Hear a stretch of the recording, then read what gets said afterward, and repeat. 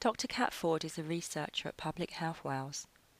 In this blog, she talks about the importance of considering adverse childhood experiences, ACE, when responding to domestic violence. Living with domestic abuse as an adverse childhood experience. Growing up in an environment where domestic violence and abuse occurs is likely to be a traumatic and stressful negative experience.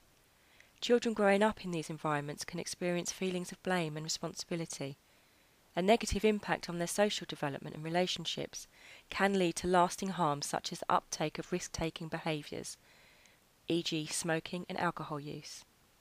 Yet children exposed to domestic violence and abuse may have also experienced other stressful adversities in their lifetime. An increasing number of studies around the world have identified that certain adverse experiences during childhood can have long-term negative impacts on our health and well-being. The term adverse childhood experiences is used to describe these and includes experiences that directly hurt a child, e.g. physical, sexual or emotional abuse, or affect them through the environment in which they live. This includes growing up in a household where domestic violence, parental separation, mental illness, alcohol abuse or drug abuse is present, or where someone has been incarcerated.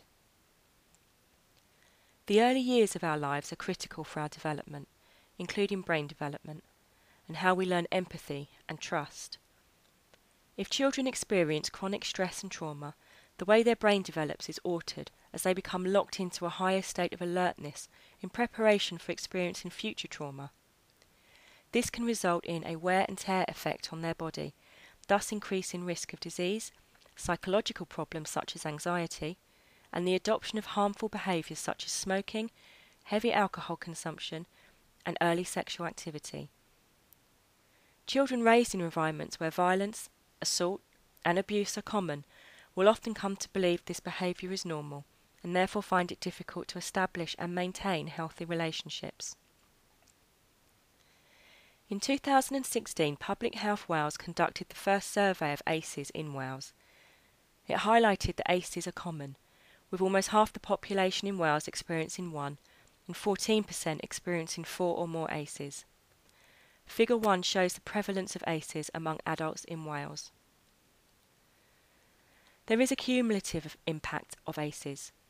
Compared to someone with no ACEs, someone with 4 or more is more likely to experience a range of negative outcomes in adulthood. For example, they are 16 times more likely to perpetrate violence and 20 times more likely to be incarcerated at some point in their lifetime. Many people experience ACEs, but go on to lead productive and healthy lives. Protective factors, i.e. that mitigate risks, such as 1 or more stable caring child-to-adult relationship, feeling you can overcome hardship and guide your own destiny, feeling involved and connected with others, and having the skills to manage your own behaviour and emotions can build resilience, which allows individuals to grow and endure crisis and stress. Enhancing these protective factors and taking a trauma-informed approach, i.e. understanding and integrating knowledge on the trauma a person has experienced, in response to individuals experiencing ACEs, including domestic violence and abuse, has been shown to mitigate and prevent negative outcomes. Preventing ACEs, or reducing their impact, in one generation can also benefit future generations. The Welsh Government has prioritised tackling ACEs, defining them as a major threat to well-being and economic prosperity in Wales.